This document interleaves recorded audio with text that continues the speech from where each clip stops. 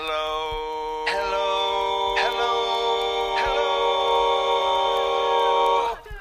Hello, my name is Matthew West, and I'm the host of this podcast. It's called the Matthew West Podcast. I really hope you like it. Hello, his name is Matthew West, and he's the host of this podcast. It's called the Matthew West Podcast. He really hopes you like it. I really hope you like it. What's up, everybody? Welcome to another episode of the Matthew West Podcast. I'm your host, Matthew West, and as always, I really hope you like it. Man, I can't believe it. I still can't believe we're in 2022. Feels weird to say, but before we know it, this year's going to be flying by just like it always does. Time goes so fast, and so I want to thank you for slowing down your day a little bit to hang with me. Whatever you're doing today, thanks for letting me join you on this, and you are in for a treat. And speaking of treats, my guest today, well, when I think about her name, I think about shopping malls, but not just shopping malls. The smell that I smell when I walk in most any shopping mall. There's two predominant scents that make me hungry, all right, at the average shopping mall. Number one is Cinnabon, and number two is that sweet and salty pretzel that's brought to you by none other than the great Auntie Anne. That's who my guest is today. She founded Auntie Anne's Pretzels, and she has a powerful testimony to tell. I gotta be honest, I thought maybe we'll talk about pretzels the whole time. But when we dug into this conversation, she put her heart on her sleeve and she shared her testimony in a powerful way. And it rocked my world, and I think it's going to really touch your heart today. So try not to get too hungry thinking about her delicious pretzels, and come on, let's get focused, guys. Let's go to the story house with my new friend, a very special lady, Auntie Anne Beiler. Hi, Anne. Hi, Matthew. Thanks. I'm so glad you have extra time. I was telling Jimmy I'm technologically challenged for sure, but I don't know. I was really stuck on that one. So Gentry, my manager, he always gets me out of my jams. So, well, I would wait for you anytime. Oh, you are way too. I tell you what, I will give you one extra pretzel. How about that? You will? I'll send you one coupon. How's that? Can I just tell you that thinking about the fact that I was going to be interviewing you today, I've been craving pretzels leading up to this interview. I've been so hungry, and it's all your fault. I'm trying to be disciplined, and it's just such a challenge. I hate when that happens. You know, I guess the next big technology breakthrough would be is if I could actually send you a pretzel, you know, like right now. That would be, now that's the future. Hey, maybe that's your next great idea and enterprise. I mean, I'm talking to somebody today who's been known to take an idea from inception to worldwide notoriety, and you've accomplished so many great things in your life. So I wouldn't put it past you to find a way to virtually deliver me a hot buttery pretzel. You're underestimating my technological skills. I can promise you that right now. I can bake anything, but well, and right at the beginning of the new year, people are making New Year's resolutions to eat healthy. And yet here I am. I'm going to be tempting our listeners today just by the fact that I'm going to be speaking with the creator of. Now, do I say Auntie? It's Auntie. I mean, Anne's? You can do whatever. Auntie Anne is the proper name, but people do Auntie Anne if they want.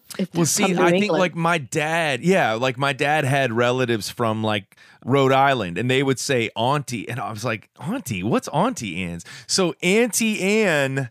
Do I need to refer to you as Auntie Anne, or can I just call you Anne today? You can't call me Anne Beiler, Auntie Anne, but whatever suits your fancy, I will answer to anything that you call me. Well, Anne, it is so great to have you on my podcast, and you and I our paths got to cross not long ago in 2021. We were both speaking at an event in sunny Florida because, as we all know, the one of the few states that kept doing events in 2021 was Florida, right? But where's home for you? I'm in Salado, Texas, which is about 30 minutes north of Austin.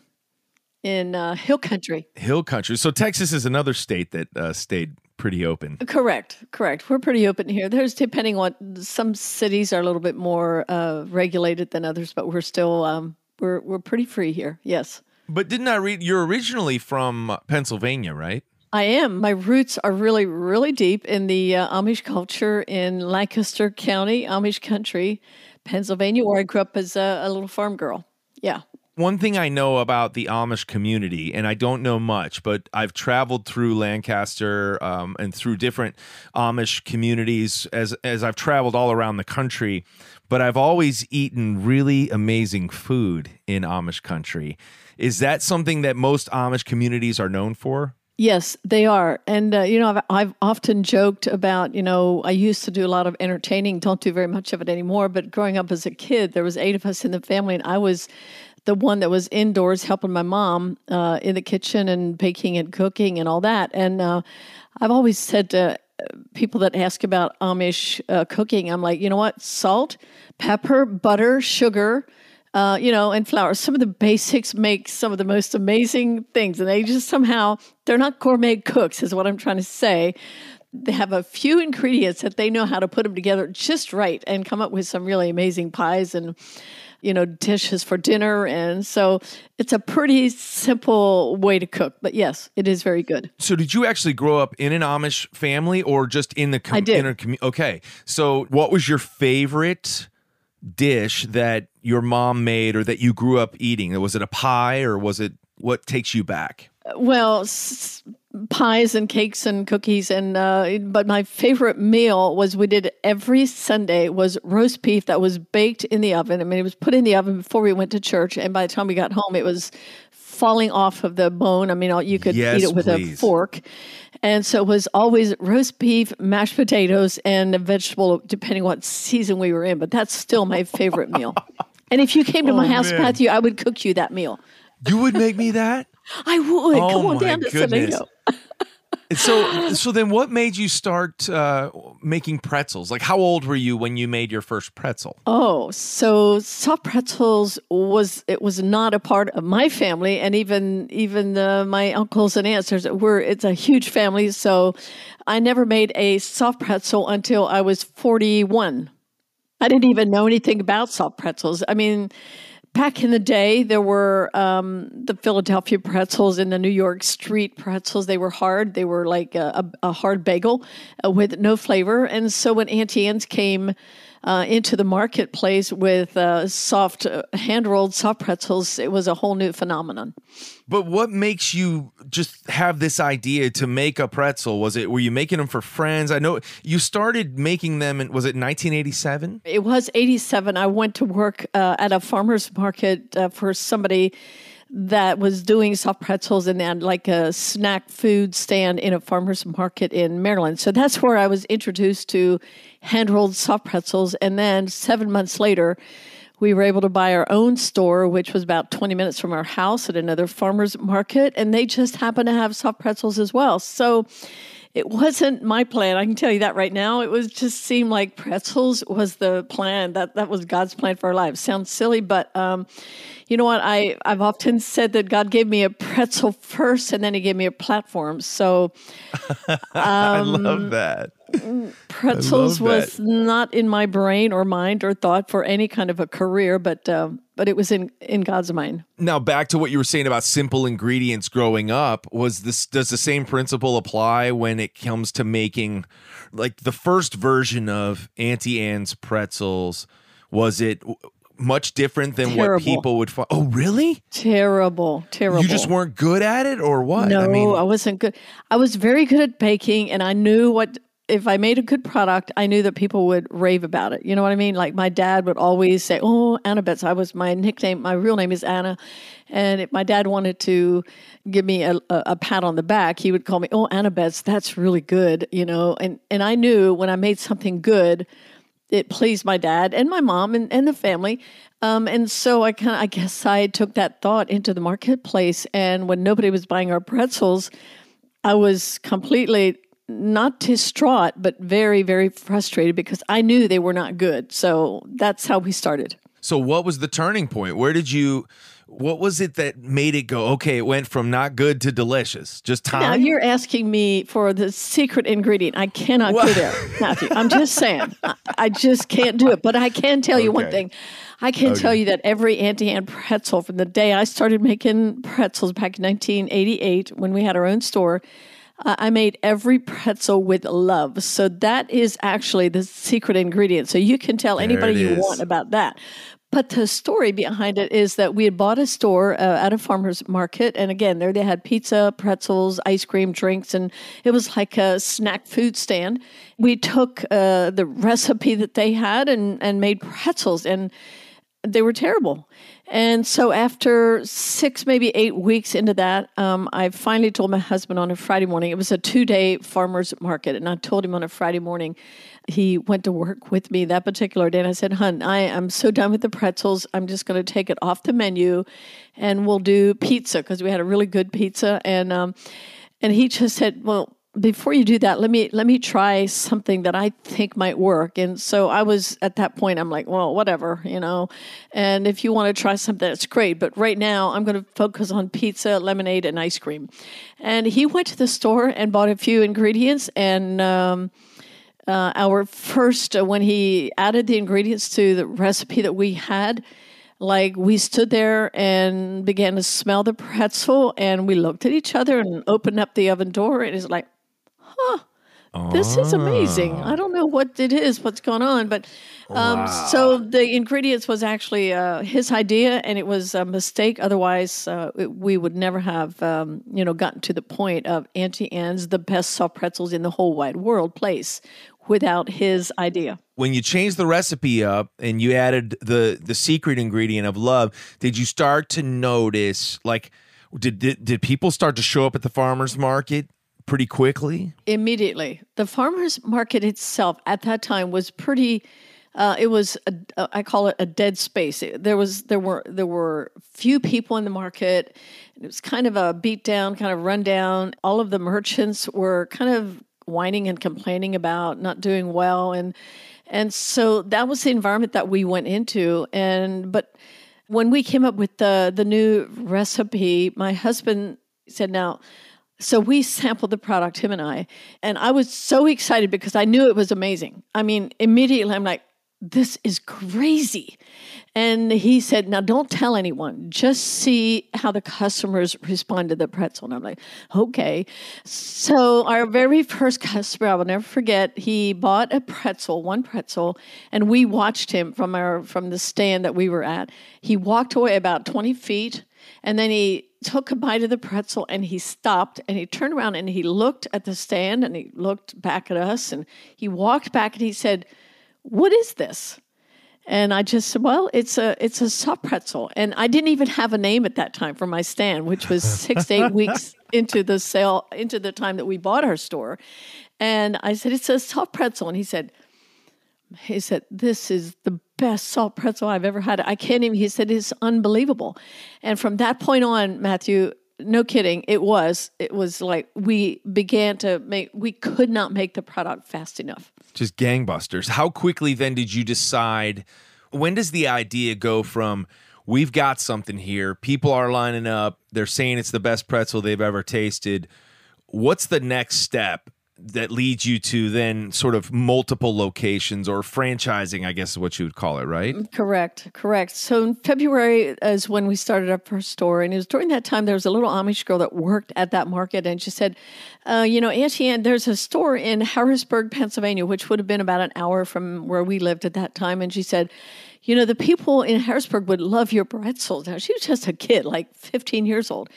And she came to me, I don't know how many times. And finally, I said to my husband, "Okay, why don't we just go check out the Harrisburg market and see what's up there?" So that was in July. By July 4th of that year, we had our second location in the first year, and the second one being in Harrisburg. So, I hate to tell you, but we didn't really plan our first one, didn't plan our second one. And then from there, the next year, we did 12 locations. Jonas and I did family and a few friends. They wanted to do Auntie Anne's pretzels, and then we set up an agreement that we called licensing, because we didn't know anything about marketing. We didn't know anything about franchising. We knew nothing about business. But we knew we had a great product, and we knew that we love people, and we knew during that time we discovered that God really had a purpose for Auntie Anne's, and that was to give and to be a light in the world of business. And so that became our focus, the purpose of Auntie Anne's. And the next year we did 12 stores. The following year we did 35, and the following year about 50 or 60. So we were on the fast track, and both of us growing up in the Amish culture, we both went as far as the 8th grade because that's what you do when you're Amish and you quit school when you're 15. Oh, that's it. 8th grade. Okay. That's it. There's not an option, it's just what you do. And I remember back in those days, I couldn't wait to quit school. I love school, but I couldn't wait to quit school so that I could help mom and dad on the farm and help with the family, just help meet the needs of the family. It's just really ingrained in you as an Amish kid. So that's what I did at the age of 15. So I always tell people that there were 3 things that we did not have when we started Auntie Anne's. That was, we had no capital, we had no formal education, and we did not have a business plan. And so by today's standards, you would say, well, why did you even start, without those 3? Yeah. But again, we knew then the 3 things that we knew we had was purpose, we had a great product, and then we had great people to take our product to the market. So it's a crazy, amazing story, and I love sharing it. I love hearing it. This is fascinating. And so you had different family and friends that you would license the name to, and then they would have their own stores as it grew. It reached critical mass, right? To where, did you have like a major corporation that came alongside small business owners like yourself? Is that kind of what happens next to go global? Yes. So it was Jonas and I, and then 1990, so it's about almost 2 years later, we hired my brother as a manager, and in 1990, we began to franchise because we realized that we are franchising. We're not licensing. We began to understand what we were doing, and we read some books about franchising and discovered that's what we're doing. And so at that time, we went to a franchise corporation, a consulting company in Chicago, and called FranCorp, and they helped us get a UFOC, a Uniform Offering Circular, franchise offering circular, which we went from an 11-page licensing agreement to about a 225-page franchise agreement, which by that time now I am scared to death because I realize we're in this for the long haul, and this is very, very complicated. Yes. And the simplicity that I wanted in business was was way beyond where I thought we would go. But again, I have to go back to 2 things. And one was that we loved people, and we really brought every franchisee in to help them to succeed. And that's what I focused on as the founder of Auntie Anne's. That's good. And you mentioned Jonas. Now, your husband, is he a counselor by trade? Is that right? He was. For about 25 years, he was a marriage counselor. And he became a marriage counselor really because of our own marriage problems that we encountered before Auntie Anne's. We were just newlyweds. Well, we were married 7 years, and we lost our 19-month-old Angela Joy. She was killed instantly on our farmette, obviously an accident. And my grief then took me to a place of silence and isolation and confusion because I really thought I believed that if I was a good girl, good wife, if I did everything just right, then God would bless me and he'd be pleased with me. And if I didn't, then he'd be upset with me, I guess. Bad theology. But at that time, I lived a pretty good life. I'd gone to church. I had accepted Christ into my life, and I was living the life of a believer and doing it all according to my opinion and standards, doing it really well. And so when Angela was killed instantly on our farm, I was not prepared for tragedy and trauma and did not know what to do with it and did not have the vocabulary to process verbally. So Jonas and I went into, I call it a silent marriage, and we survived silently without really talking about, we never talked about our feelings, never talked about We both felt terribly sad. I was spiritually confused and emotionally just so much pain.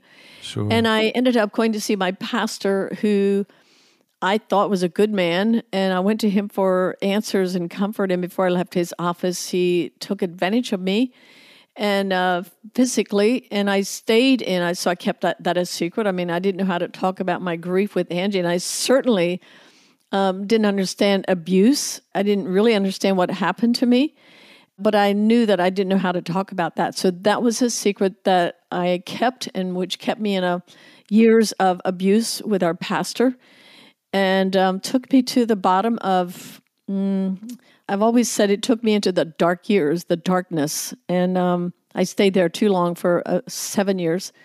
At the end of that, when I was finally able to tell my husband what was going on, it was my secret that no one knew about, except my perpetrator. And at the end of those 7 years, God just was very clear with me, get up off your knees and go tell Jonas what's going on in your life. And had no idea then, Matthew, how powerful that one broken 2-sentence confession would be. But it began redemption in my life that I didn't think was possible at that time, because I was completely broken. I knew I was unlovable. I hated who I'd become.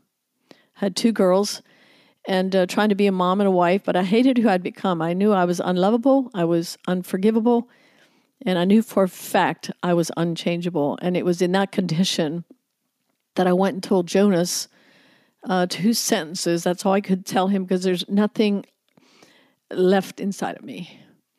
But that was the catalyst then, that the power of that confession really took us down the path of redemption. And Auntie Anne's then was a part of that plan that God had, that I had no idea.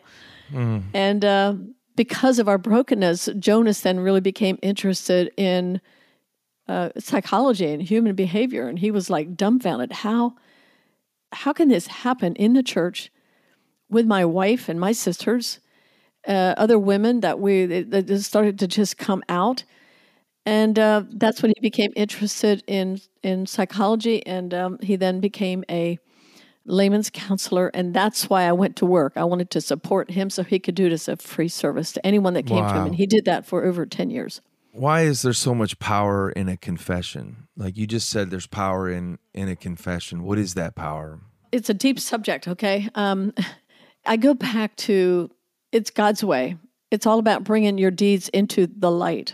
And the James 5:16 model the verse starts by saying, confess your faults. And I add extra, it's confess your feelings, your thoughts, your behaviors, your sin, your struggles, your whatever it is that's bothering you. Confess your faults one to another. This is not about talking to Jesus here. This is talking about relational health, being healthy relationally. And I do believe that every time I talked to Jesus in those 7 years and asked him to forgive me and to help me, spiritually, I knew he heard me. And I knew he was helping me. Even though I wondered, where is God? I continued to talk to him. And that's a spiritual component that we have. It's the gift that God has given us. We can actually connect. No matter how broken we are, he hears our prayers. But that's a spiritual connection. The relational connection is what happened when I made that confession to Jonas. It began to repair my relation with him. And I go all the way back to Adam and Eve. They walked in the garden. It was a perfect world. And the disconnect with God happened when they did their own thing. When they said, okay, we really need to understand that tree in the middle of the garden. We really need to partake of that. And then God comes looking for them, like as if he didn't know where they were. Go for a walk in the cool of day. That's right. Yeah. And it says that he came looking for them, and he called them by name. I believe that's what the Bible says. It said, where are you? And what did you do? Did you take from the tree? So from the very beginning, Adam and Eve had to tell God what they did. And then at the very end in Revelation, it talks about that we are overcomers by the blood of the Lamb and the word of our testimony. So the power of confession, in my experience, it broke the back of the secret. And even though it took me a long time to get to wholeness, in that moment, something happened inside of me that it's very hard for me to describe. But it took the knots in my belly. My stomach was aching for years. I really thought that what I was feeling in my stomach was ulcers because I was skin and bones. I weighed 90 pounds. And I was so worried about everything. I was so afraid. But what I realize now, Matthew, is that was Holy Spirit inside of me, just encouraging me to move forward, confess this, talk to somebody about this. I thought it was ulcers. I mean, I went to the doctor a couple of times, and no problem. And I really believe the Holy Spirit inside of us, he is the comforter. He is the one who directs us. He's the one that tells us, lets us know right or wrong.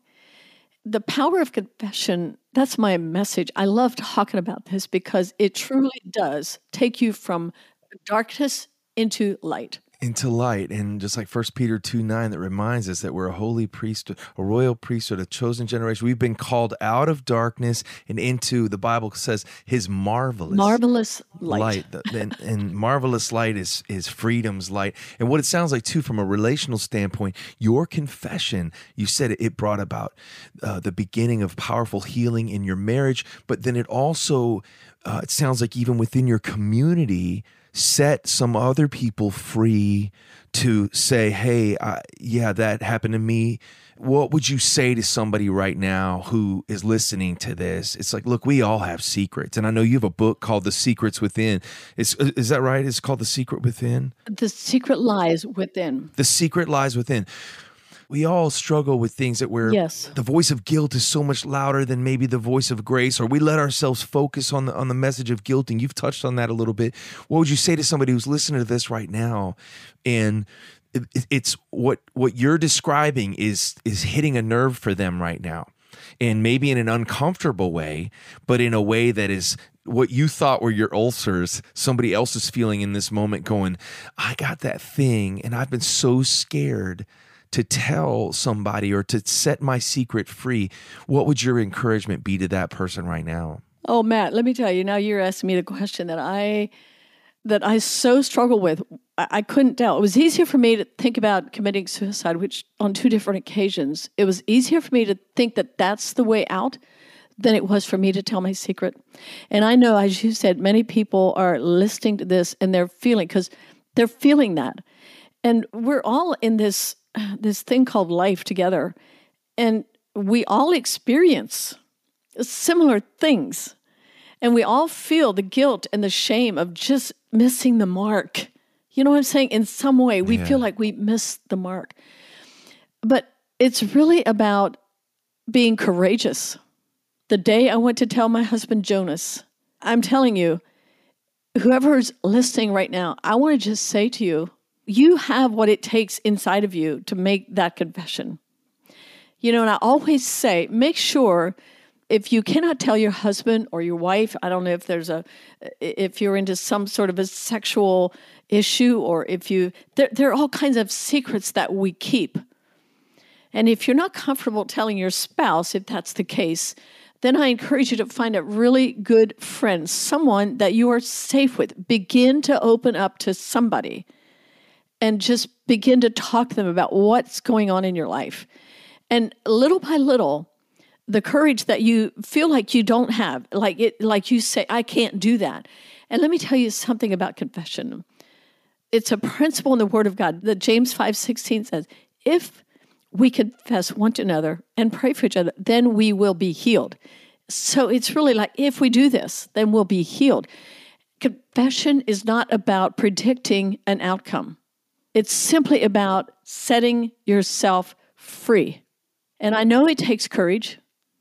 I know that it's so scary that you'll let this day pass again, and you're saying, I can't do this because I know what's going to happen. No, Wow. You don't know. You cannot predict it. The truth is, I want to say it's a command that God has given us to set ourselves free.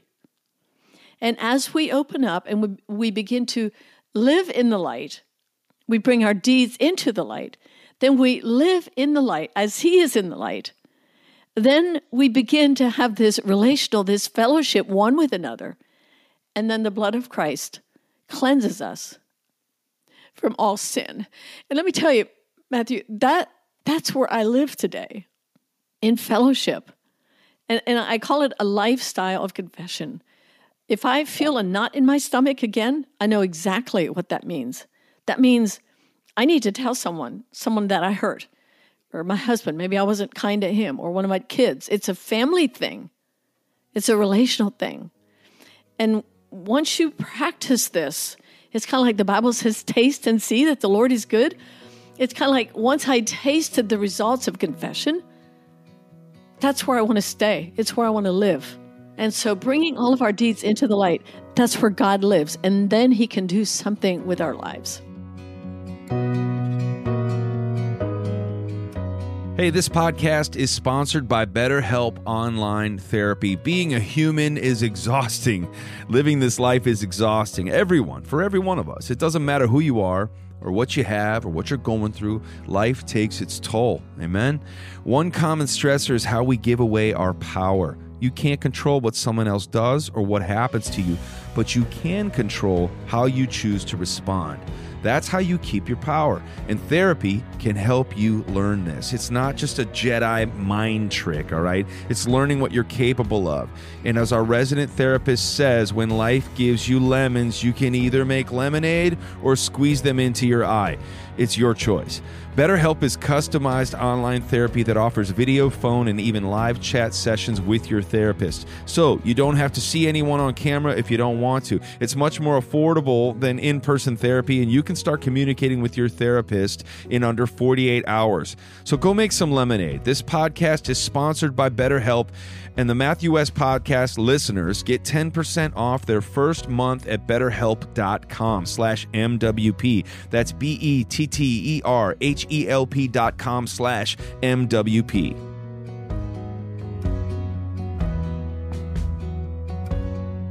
It seems at the start of every new year, I have at least one hiring need for my team. I wonder if you're in the same boat. Maybe you've got some ambitious hiring goals. Well, no sweat, because you're not waiting for the right candidates to find you. You're finding them first with Indeed. I love Indeed, and if you're hiring, you need Indeed, because Indeed is the hiring partner where you can attract, interview, and hire all in one place. And Indeed is the only job site where you're guaranteed to find quality applications that meet your must-have requirements, or else you don't pay. It's that easy. Instead of spending hours on multiple job sites hoping to find candidates with the right skills, you need just one powerful hiring partner that can help you do it all. Indeed partners with you on every step of the hiring process. You find great talent through time-saving tools like Indeed Instant Match, assessments, and virtual interviews. With Instant Match, as soon as you sponsor a post, you'll get a short list of quality candidates with resumes on Indeed that match your job description, and you can invite them to apply right away. Plus, you only pay for quality applications that meet your must-have requirements. Indeed makes it easy to hire great talent. According to ComScore, Indeed is the #1 job site worldwide. Start hiring right now with a $75 sponsored job credit to upgrade your job post at Indeed.com/West. That offer is valid through March 31st. Go to Indeed.com/West to claim your $75 credit before March 31st. Indeed.com/West. Terms and conditions apply. Need to hire? You need Indeed.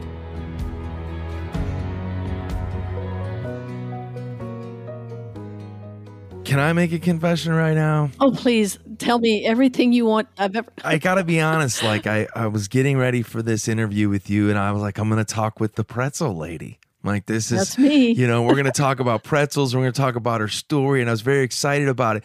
But I didn't expect that we were going to go to this place that you've allowed us to go to. And I just want to, just even before we're done talking, I just want to thank you on behalf of everybody listening to this, because even right now, by leading with this part of your story and by being willing to be so vulnerable, you're showing us all a roadmap. You know what I mean? And when somebody shows you, hey, this was the path I took, it helps maybe see some footsteps in front of us to go, okay, well, if I take that step the way that she did, and like you just said, I mean, you just set a whole bunch of people free to say, hey, you can't predict the outcome, but God's calling you to do this, and he wouldn't call you to do this if he intended you to be left completely high and dry upon your confession.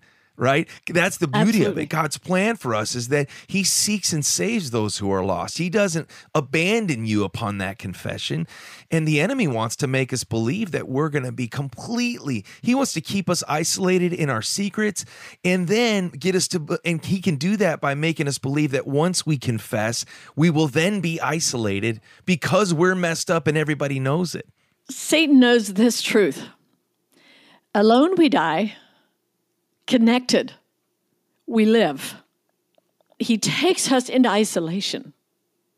And then when we're there, he keeps us there by telling us, if you tell, and all kinds of lies. I believe so many lies that I didn't even know what was truth anymore about me, about God. But when I began to confess, and my husband and I began to talk, wow, the light bulb was turned on, and then I began to see clearly. I didn't like what I saw about me, but I began to see.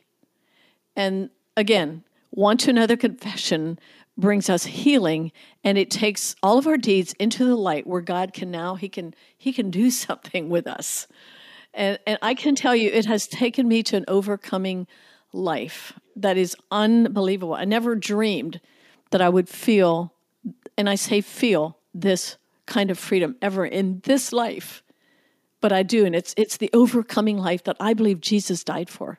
Alone we die, together we live. Is that what you said? Connected we live. Connected we live.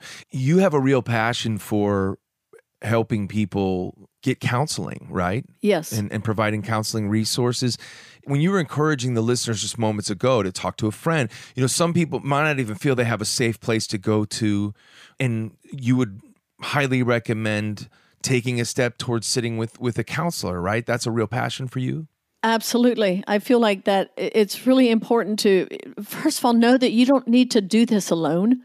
Like we honestly feel like, oh, I'll get through this all by myself. I don't know what it is about that. We think we can do it alone. But the truth is, most times when we find ourselves in deep darkness, we cannot do it alone. So I would recommend a Christian, somebody that you can trust, or someone that would refer you to someone that's a great counselor. But yes, you don't have to do this alone. And I would recommend that you find a good counselor. And then from there, you begin to open up, and you can find great friends that can take you where you want to go. And that is, you want to connect again with people and be real and vulnerable with a good friend. You've already counseled all of us who are listening to this conversation today, and you've spoken some life-giving words that can point so many people towards finding true freedom in their lives and finding out how freedom feels is what I love, how you're saying, no, you don't understand. I can feel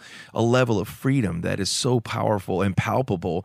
Normally I ask every guest, I talk about a blue couch story, and I talk about how, for me, a real defining moment in my journey of faith, I talk about a moment where God became real to me. And it wasn't just a family connection. It wasn't just a religious obligation. It was a moment where I really felt God knocking at the door of my heart, and my answer was yes. But one thing that I've learned in doing this podcast, and I ask people to share, hey, what's your version of that, right? And so for me, I was sitting on a blue couch watching a Billy Graham crusade on television.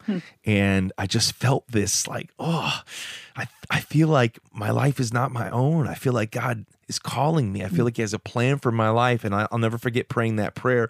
But what I've learned when I ask guests, hey, what's your blue couch story, right? I've learned that God's desire for us is to experience more than just one moment in a lifetime lived. It's that he wants to reveal himself to us over and over, just like the old hymn, and he walks with me and he talks with me. And I feel like you've already described some powerful blue couch moments, where you're on your knees and you're praying and you felt that it's time to go talk to Jonas, right? Is there another blue couch moment that comes to mind that you'd want to share where you you felt God's presence in such a real way that you can no longer deny his existence. Yes, and I'll try to keep this short. The blue couch moment, it was actually a flowered chair in my house in 2003. And so my sweet Angie was killed in 1975. The abuse started soon after that. And so fast forward to 2003, we're very successful with Auntie Anne's, and I'm still carrying some guilt and shame like a ball and chain. You know, I didn't understand it. I didn't truly, because we'd had so much counseling and Jonas and I were doing so well together. And yet I just felt like this shame factor continued to just nag me, but I didn't know it was shame. And I remember sitting on my flowered chair, my favorite chair in my house, and Satan was really pulling me down by an event that had happened. And Jonas and I had to go see a counselor again.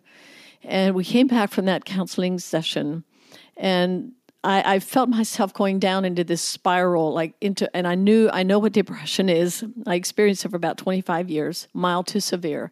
And I felt myself going downhill, into this dark place. And I remember crying out to God. I said, God, I can't go there.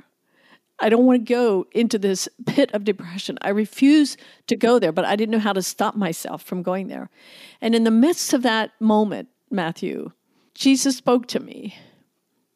And he said to me, Anne, have I not done enough for you? And he listed the things that he has done for me. He came to planet Earth. He came as a man. He was tried in every way as a human being. He was crucified. He went back up to heaven.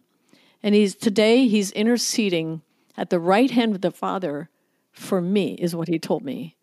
At the very end of that, he said, there's nothing left for me to do. Will you forgive yourself? So that was in the year 2003, 28 years after my sweet Angie was killed. And I realized in that moment that my shame had it was like I was wearing it every day. And I responded to that moment and I said, yes, I will. I will. I just began to weep sob like a baby. I just couldn't stop crying. But all I could say was, yes, I will. And you know what, Matt? That was the moment. That's why I can tell my story. That was the moment when shame, it's like grace, like the waves of the ocean. I felt them, like just washing over me. And from that moment to this day, I feel no shame. That's why I can tell my story. Why do I not feel shame? Because I forgave myself. And the other part of that is that Jesus not only died for my sins, which is great. Thank you, God. He died for my sins. But he took upon himself my shame. And when I realized that, it changed me from the very inner part of who I am. And from that day to this day, I have never once felt ashamed again. That's powerful. I just wrote lyrics to a new song, and it says, I drove by your house every day, but guilt always drove me away. Oh, wow. I wanted so bad to be free, but shame is a powerful thing. And the song resolves, and at the very end, and it says, it goes on to talk about how grace, the cross on the top of that church, that was the cross I deserved. But now I'm a sinner set free. Grace is a powerful thing.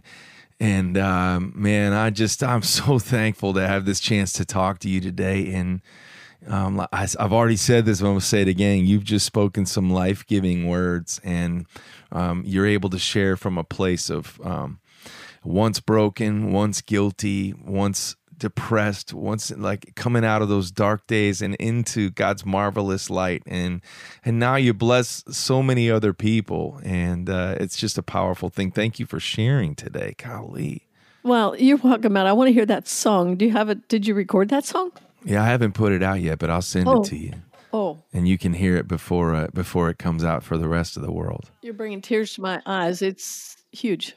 I don't even know, I had other pretzel questions, but I don't even want to go there anymore because... Well, we can do it again. No, it's just so powerful it's just powerful. I don't even know another word to describe it as, and I'm so thankful that you would share today. And I think there's no question that somebody listening to this needed to hear this, and I needed to hear it, and so I'm so grateful. I am curious now. What is it like when you go?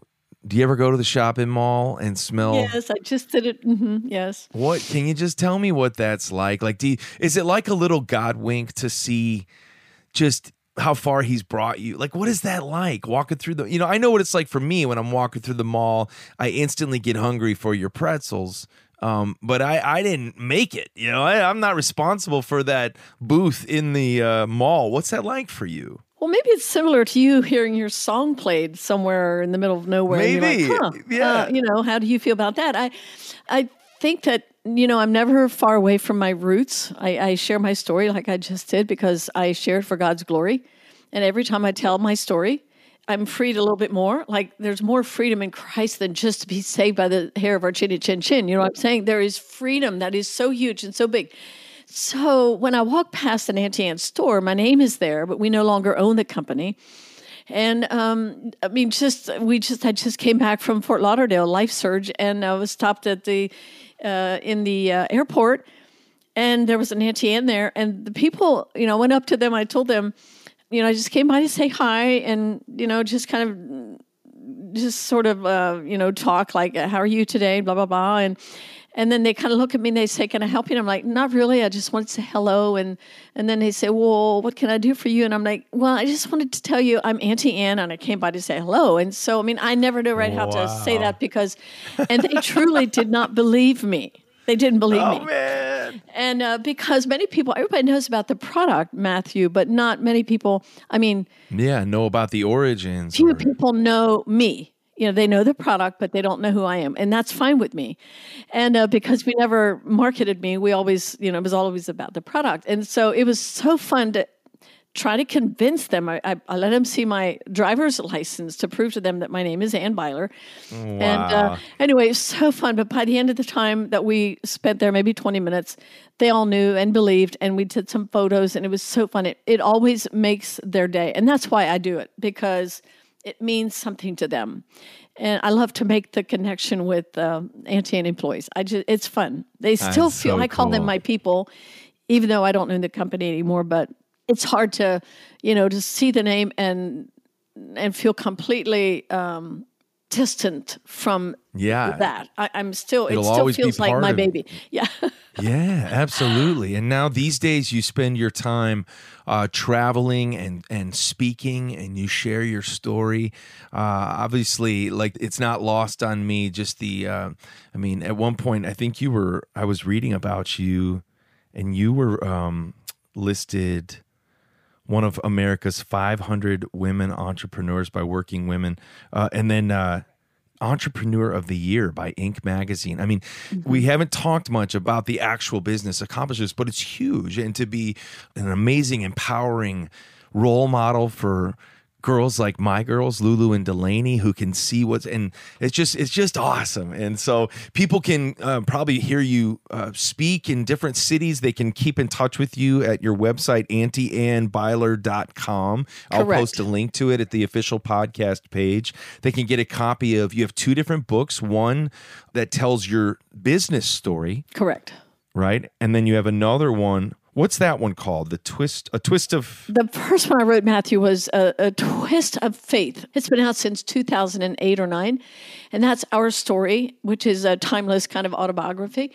And then the two that I wrote in the last 2 years is The Secret Lies Within, and then the last one that I just published about 4 months ago is called The Overcome and Lead. So the first book is about overcoming my abuse and my shame and all that. The Secret Lies Within.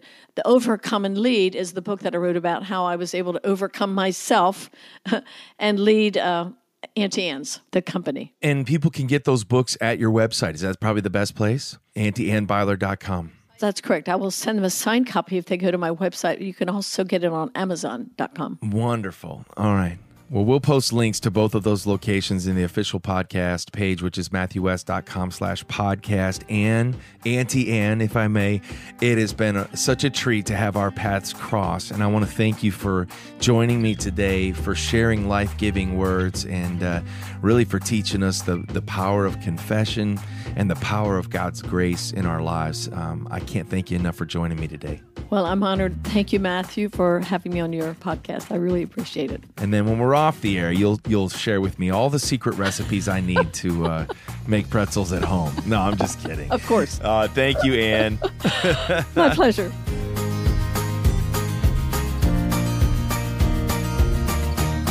All right, now it's time for Songs from the Story House. This is the song that popped into my head as I was listening to Anne just share her story, and with as honest as she was being, and really just kind of refusing to let shame win or the darkness win, to not let part of her story stay in the shadows, but to really find that survival can actually turn into thriving when you bring your story out into the light, as difficult as that may be. The healing, the powerful healing that takes place, that's God's plan for us. Not that we walk wounded through our lives, but that we place the wounded parts of our lives into His wounded hands, His nail-scarred hands, and dare to believe that He can bring about a powerful healing for the deepest wounds that we have. And so I want you just to listen to a little bit of this song called The Healing Has Begun. I wrote this song for Ginny, who shared with me about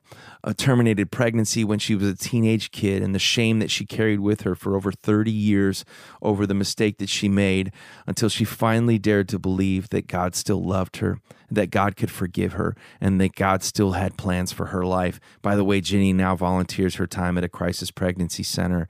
And it's a pretty powerful story. I hope this song touches your heart. It's the song I was singing the whole time in my head as I was listening to Anne share her powerful story of healing as well. You have carried the weight of your secret for way too long, thinking if there is a place called forgiveness, you don't belong. Oh, but freedom can never be found behind those walls. So just let them fall. Just let them fall. Oh, the healing has begun. Oh, the healing has begun.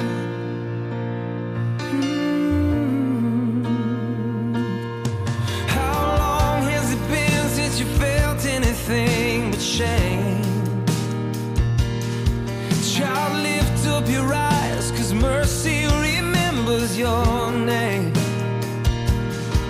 And those tears you've been holding back, let them fall like rain. 'Cause today's the day. Yeah, today's the day. Oh, the healing has begun. Oh, the healing has begun.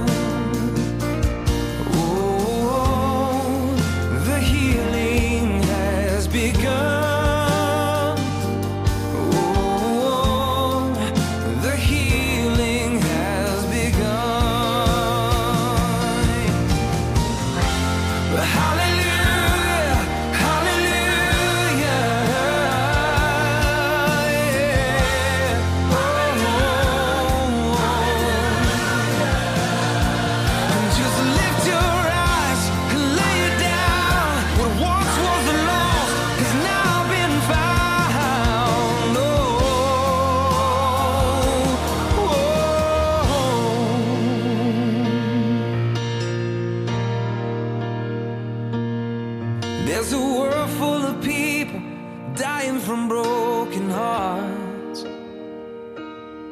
holding on to their guilt, thinking they fell too far.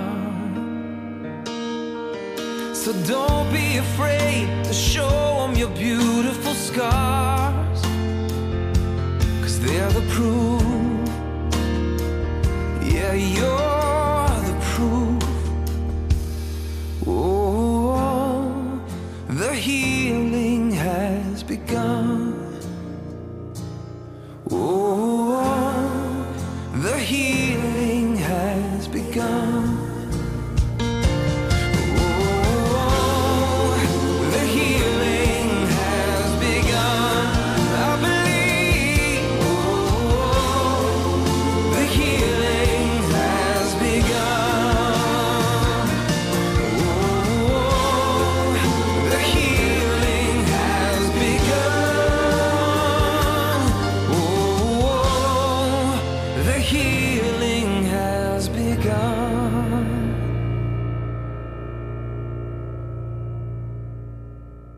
He's my dad, and he gives good advice, and that's why today's final segment of the show is called Dadvice.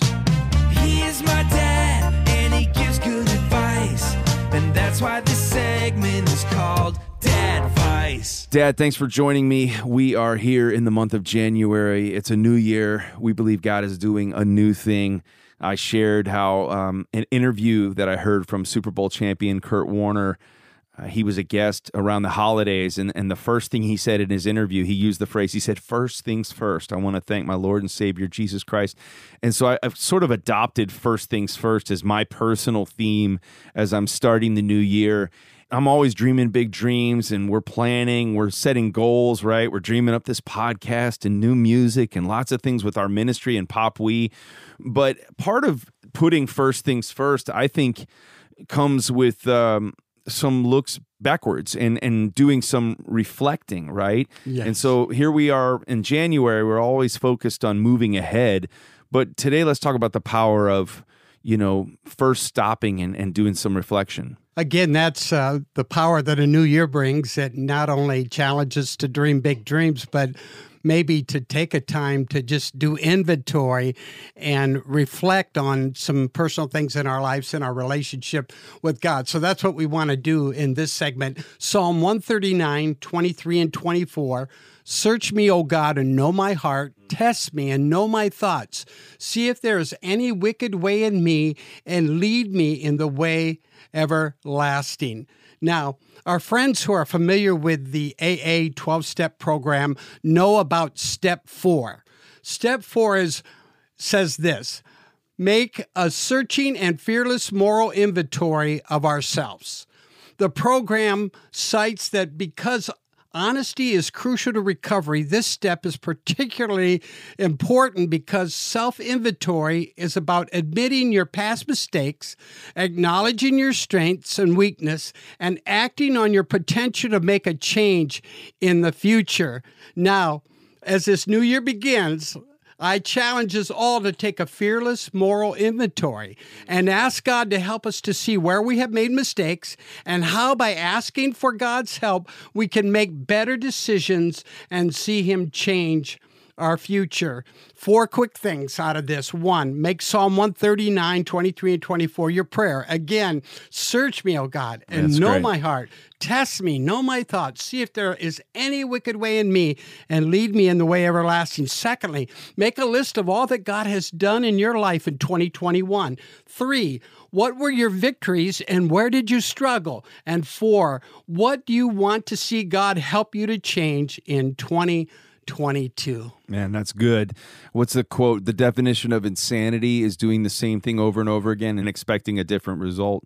I think about that in my own life. Like, we get in certain ruts in our lives, and those ruts become pits. And those ruts can be any number of things. They can be bad habits. They can be our priorities getting askew. But, as we step into a new year, we're thinking about stepping forward. But I think it's so important that you're highlighting the need for us to take a step inward and take a look inward and open ourselves up to pray that step 4 prayer. You don't need to be in a recovery program to see the value and the importance of step 4. That's an everybody step. Really, Yes, isn't it? yes. It's everybody needing to pray Yes. as David prayed. Lord, search me. Like, I don't ever want to be above reproach. I don't ever want to be at a point in my life where I think I've got this whole thing down. I want to be daily praying, Lord, help me see some blind spots. Show me what I'm not seeing. Search me and know me, and create in me a clean heart. So that's a great word. I would say we could title this first, reflect. Like, Yes. before you step forward into the new year, let's take some time to reflect. Or as you're stepping forward into the new year, it's coming, right? Time does not stop for us. So we have to be intentional in stopping ourselves long enough to take some much needed inventory. Thanks, Dad. You're welcome. Hey, that's our show for today. I want to thank my guest, Anne Beiler, Auntie Anne, of course. What a powerful testimony she shared, and I can't encourage enough for you to go check out her books and dive into her story even more. Perhaps you're out there and you even have a similar chapter, a broken chapter of your story. I want you to know that there is hope for you. Anne spoke today because she wants you to know that there's hope for your story, that God can heal the most wounded parts of your life. So thank you, Anne, for sharing and letting the truth be told and being brave and being honest and being so filled with light and hope. Go to the official podcast page to find out how you can get those books, or I'll post them on socials as well. But the official podcast page is MatthewWest.com/podcast. Also want to thank my dad, as always, for joining me with Dad Vice. And we're encouraging you guys to put first things first as you start this new year, as you put one foot in front of the other, putting first things first, of course, putting God first in your life above everything else. Hey, last thing I want you to make sure that you are aware of is our spring tour. The brand new tour is just a few weeks away from kicking off. Tickets are selling fast. We would love to have you join us at the brand new tour. I've got several of my good friends and special guests joining me who are going to be on stage with me as well. Some cities you're going to get to see the great Ann Wilson, who's just had 2 number 1s in a row. We wrote the song My Jesus together. You're going to get to hear Jordan Feliz. You're going to get to hear Kane. You're going to get to hear Hannah Kerr. Check the MatthewWest.com to find out which artists are going to be with me in which cities. But just know this, I'll be in every city, and I don't want you to miss it. So get your tickets while they're still available at MatthewWest.com. All right, go make the most of the one life you get. You get one shot at this, no regrets, no what ifs. Put Jesus first things first, and step into the marvelous light of his healing grace. He has great plans for you today and every single day. It's your story for his glory. Love you guys. See you next week. Hello, his name is Matthew West, and he's the host of this podcast. It's called the Matthew West Podcast. He really hopes you like it. I really hope you like it. But seriously, I do.